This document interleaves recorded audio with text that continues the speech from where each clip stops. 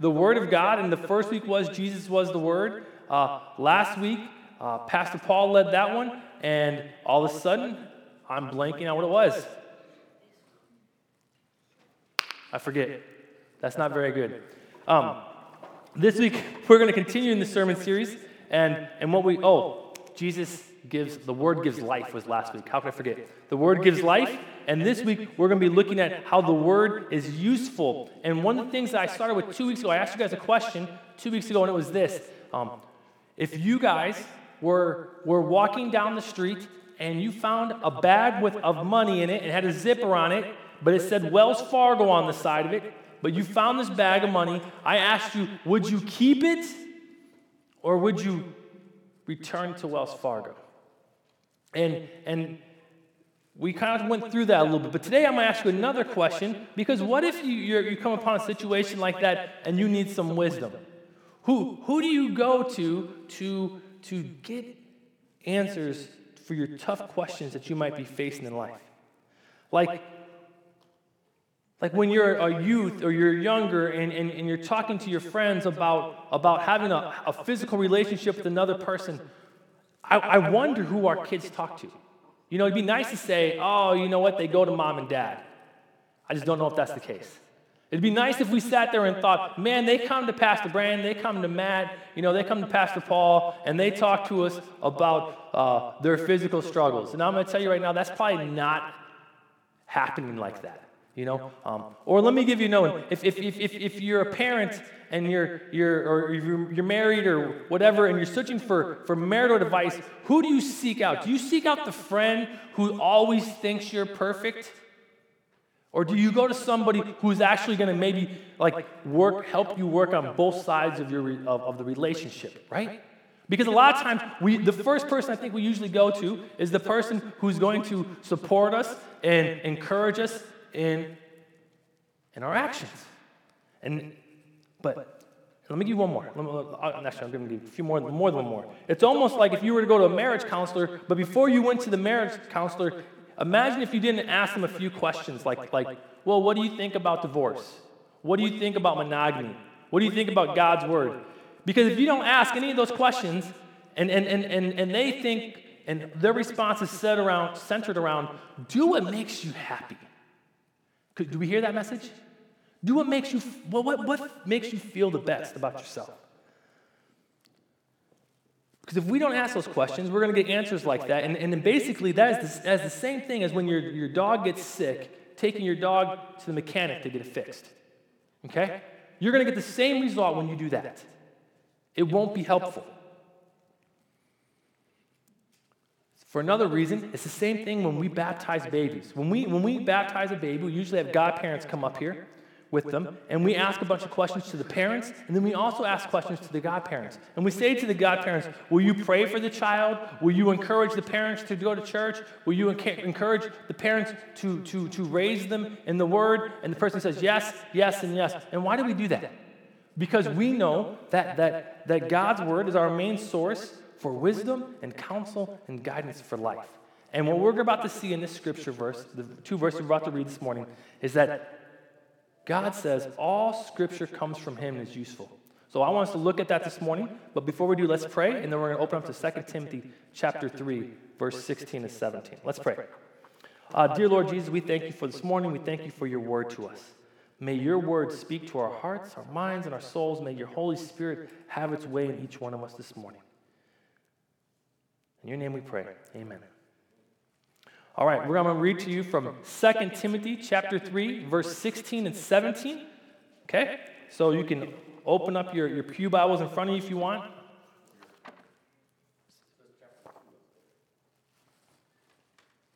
What did I say?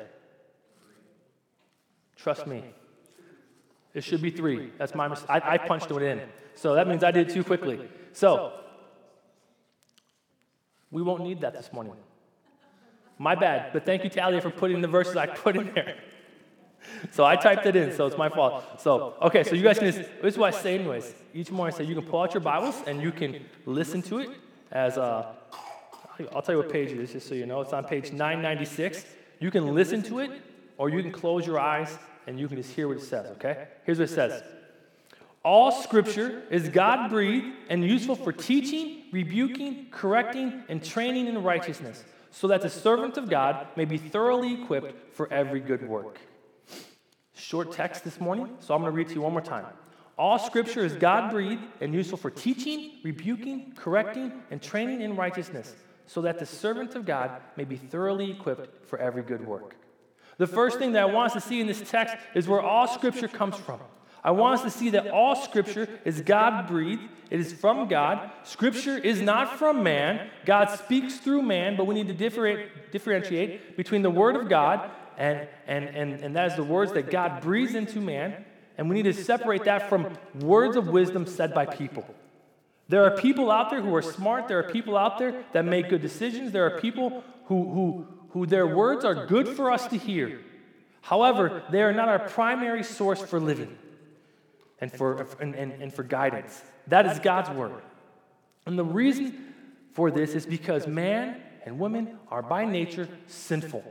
They can lead us astray even when they have the best intentions. And I think we need to, for this one, I'm going to go back to Adam and Eve. And when we look at when Adam and Eve were tempted to eat from the tree that they were commanded not to by God, so they had God's word spoken to them by God, and God said to them, do not eat from the tree of knowledge of good and evil. And what happened? They ate it. You're a smart one, man. That was quick. Okay, and the serpent came to them, and if we were to think through this just a bit, and this is the reason why we depend on God's word so much, because if we were to think through it just a little bit, here's what happens. I can sit here and I can understand why Adam and Eve ate from the tree of knowledge and evil when they were told not to. When they used their reason, they ate from the tree because they were told that it would what? Make them be like God. Okay? And they were also told that it was good for food and that it surely wouldn't kill you. And here's what happens. They took in the knowledge that they were given, and they made sense of what they were given. But the problem with this is this. When we listen to the wisdom of man and then make our own determinations about whether it's good or not, and we place our wisdom above God's word, then we become smarter than who God is for us. Do you guys get that? When we depend more on our knowledge, our wisdom, and we place a higher priority on that than God's word, we become smarter than God. And one of the things that we're called to is to trust God's word for us.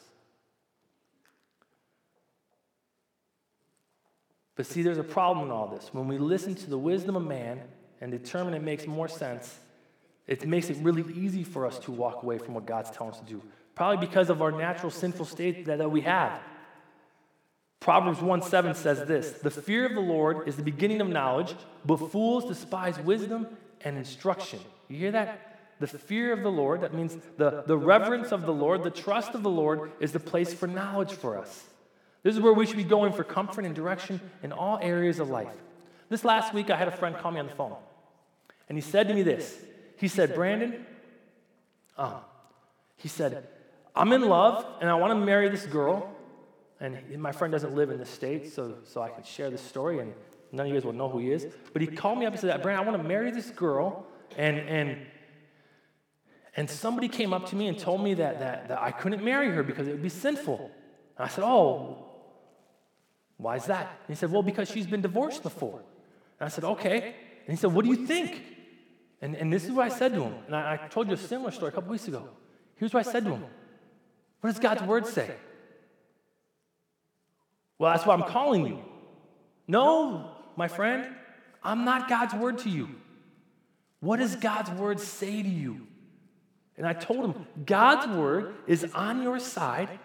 You need to read it. Because this girl had been divorced, somebody came along and said, oh, you can't marry her. She can't be remarried. And I'm sitting there like, oh, my goodness. One, this is why you don't listen to people. This is why you don't listen to man. And you start to dig into what God's word is telling you. Let's look at it. Let's look up all the verses on divorce and remarriage. Let's look up all the verses on abandonment. Let's look up all the verses on what it's like to be lonely, to burn with lust. Let's look up all the verses, and then let's sit down and let's see what God's word says to us. And the reason, and this is what I think happened. I think he called me because he thought I would give him the words he wanted to hear. And it happened to be that I did, but that doesn't matter. What matters is you have to trust God's word to lead you in life. And this is just one example, but here's what happens when we start to listen to man instead of God's word. We end up being followers, and this is going to sound funny, but it's the truth. We end up becoming followers of Jerry Springer and The Maury Show and Oprah, and I can list a number of other ones because we dial in and we listen to the wisdom of people on television or whatever else, and we place it a higher priority on that knowledge than the knowledge we have in God's word. And this tells us in here that all Scripture is God-breathed. God is the one who breathes life into us. He breathes life into the words of those who penned the Scriptures for us. And it says that the Word of God is useful for teaching and rebuking. So let's start there. We teach people things every day. But for a second, let's not. Let me paint a different picture for you. Imagine that you have a next-door neighbor, because it's easier to not be you as the person as I describe this person. But imagine you have a next-door neighbor, and they have kids, and the husband, he sits around most of the time, and he drinks Coors Light. So he's already, that's horrible in itself, and he watches football on his couch all day long, and he doesn't hang out with his kids. And the mom, she sits around, and she reads magazines, and she eats bonbons. Yeah, bonbons. I'll explain to you later, buddy. So, and these two parents, they don't teach their kids very much. They don't teach their kids how to share. They don't teach their kids how to pick up. They don't teach their kids how to interact with other people. They don't teach their kids how to play catch or how to fish. They don't teach them how to cook or how to care for others. What would happen when we run into a parent like this? It would seriously make us wonder if that parent even cares about the kid, right? Because there's a portion of us that says when you care about your kids or you care about people, you teach them, right? Let me show you something. Help me out here. When your kid goes outside to play and they're going to be walking to the park, you would say, hey, before you cross the street, I want you to look both ways. Thank you. When you start up the car, you look at your kids and you say what? Man, you guys got good parents. If the stove is hot, and you just got done using it, but it's still hot, you turn and you tell people what? Don't touch it. See, this is what we teach people. We teach them that stuff when we care about them, but then we go even further. These are just life skills, but when we really care about them, we teach them God's word. And this is the same picture that we have of God. When God was with Adam and Eve, and they're walking around the garden, and God provides for them everything they need. And then God provides them with words of wisdom. And those words of wisdom that he provides them with, he says what? Do not eat from these trees. They don't do it. But see, there's a breakdown in even the questions when I asked you about when your kids crossing the street and you guys all filled in, look both ways. We knew that. But see, something happens in this story, in this illustration. See, you go from being your age and really good listeners to teenagers.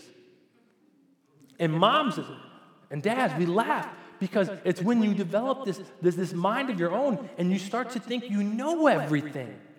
And when you get to the point where you think you know everything, whose wisdom in that moment are you relying on?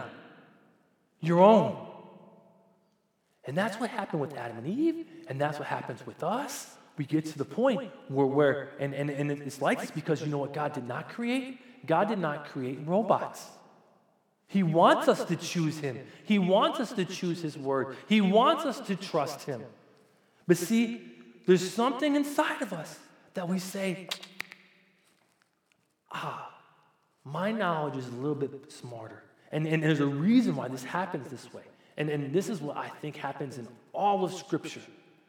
I think when God, because it just says in this first part, that it says all Scripture is God-breathed and useful for teaching. If it's God-breathed, that means it's going to become Satan-attacked, okay? If God spoke it, he'll attack it. That's how it works. So, for example, for this reason a man shall leave his father and his mother, and the two shall be, or for this reason a man shall leave his father and mother, and he will be joined to his wife, and they shall become one flesh. In this, his body is no longer his own. In this, her body is no longer her own. They are to become so generous with their bodies that is not their own. It is for the other person, and they live in existence together, and they worship God together, okay? But see, what happens in this is this. If God speaks, how many different ways right now is marriage attacked? I mean, I can give you a list of like 7 to 10 ways. You know, I can give you example after example of the way that marriage has been so watered down. I saw a study recently that even talked about like Christians shouldn't be teaching on marriage because they get divorced at a higher rate than non-Christians.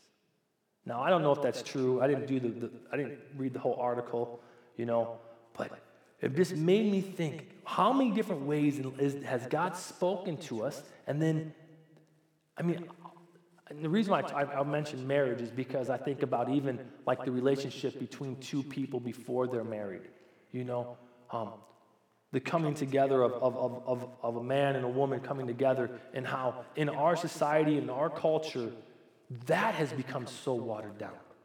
I mean, when I was in Seattle, I had kids in my youth group who would have relationships, and I'm saying this as gently as I can, with a different person most weeks. I want you to process that. Because everybody's doing it. Because if I don't, no boy's going to like me. Because if I don't, blah, blah, blah, blah. And they have all these reasons. And I know it sounds kind of harsh and like, man, I remember just saying to a couple of these young girls, why can't you just trust God's word? Why can't you trust God with the desires of your heart? Don't you think God has a plan for you that's a little bit smarter and a little bit better than yours? So God's word is useful for teaching. We teach our students the word of God. We teach our children the word of God. Hopefully we're diving into God's word because it instructs us and it guides us. And the best part about God's word is this, is that when we rebel from God's word,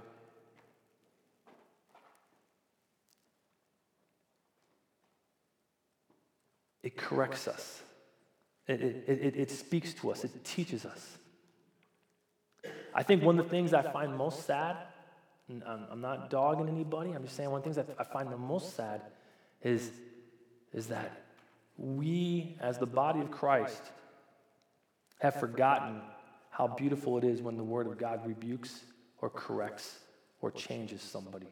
You know, I think we kind of believe that, oh man, this person's living in sin, they're always going to be doing this, and we forget that when the Word of God speaks into someone's life, it changes them. You know, it's not man's words. Man's words don't have that ability. God's words does. I mean, I remember when I was younger, I was brand new to the faith, and I've shared parts of my testimony, but I'm going to share a small part today. But I remember I was brand new to the faith, and I met this guy, and his name was Brian Pearson, and I've talked about him a little bit. You know, he was the pastor of the church that was like 2 doors away from my house where I grew up. But and I'll tell you about the first time I met him. The first time I met Pastor Brian Pearson, I just got out of this van. I went away to this like music retreat thing with these kids from, it was my sister and her friends. And basically, I went to it because I wanted to get away from my mom. And while I was there, this guy walks up to me and tells me about Jesus, and I was like, man, that is awesome. I'm all in on that, okay?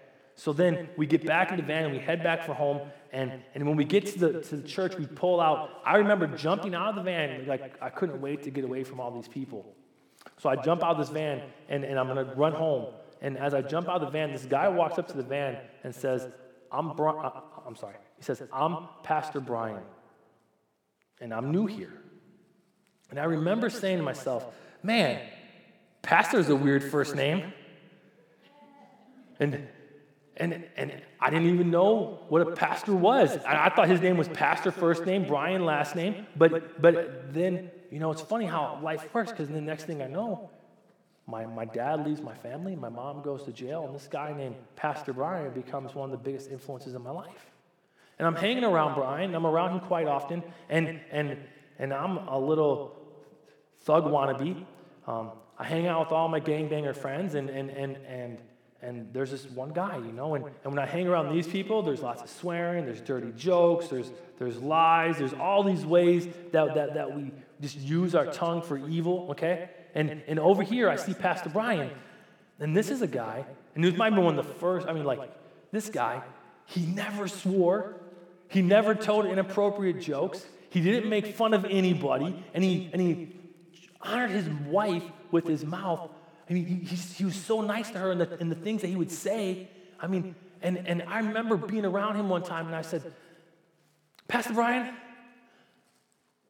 how come you don't swear, man? You don't say anything like me, And he what he said? He opened up God's word, and he starts to show me Bible verses about how we use our mouth for good and not for evil, how it is so powerful. He points to the book of James. He gave me these verses about his speech and how it makes a difference. And he said, and he tells me, it's obviously made a difference because look at you notice the things that I say. And that's why, and this is what the scriptures do. The scriptures correct us. They rebuke us, okay? And I remember his words because they had an impact on me, because I noticed how different he was, and that's what scripture does with us. And for me, it was mind-blowing. For me, it was one of those things that it seemed to me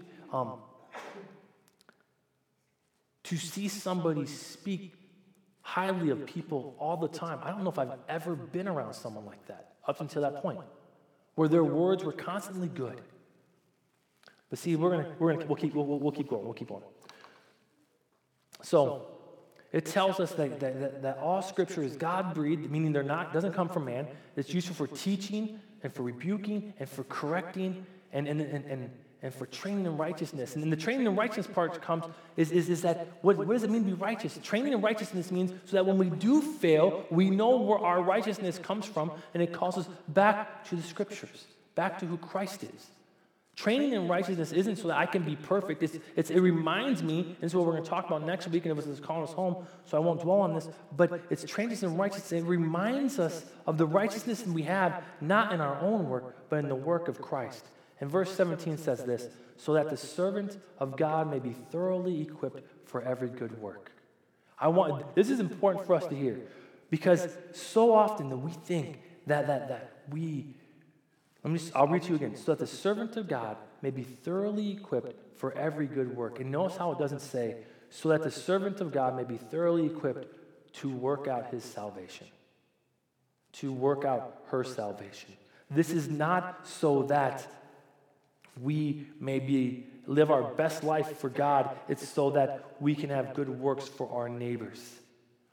The way that we speak can make a difference. The word teaches us, it shapes us, it guides us so we can be good parents and good husbands and good wives. And the thing is, we're not those things. So we look to God's word to guide us in those ways, so that the servant of God may be thoroughly equipped for every good work, so that we know where to go and where to point people. We point people to Christ in his word. With that, let's pray. Let's pray. Dear Lord Jesus, I thank you for today. I thank you for your word. I think of the many times where your word has guided me and reminded me of my sinfulness. And Lord, it brings me home. Your word corrects me like a father corrects his child. It is a loving father that rebukes his son and daughter. It is a loving mother that corrects and steers their child to righteousness. And Lord, you are just as loving in your word to us and your guidance for us that you give to us for life. May you help us to carry these words with us and help us to dig into your word as we go on about our week. And may you remind us always, Lord, that we have forgiveness of sins, that leading us in righteousness, the forgiveness of sins that we get from you, Lord, when we fail to keep your word. So with that, we give thanks. In your name we pray. Amen.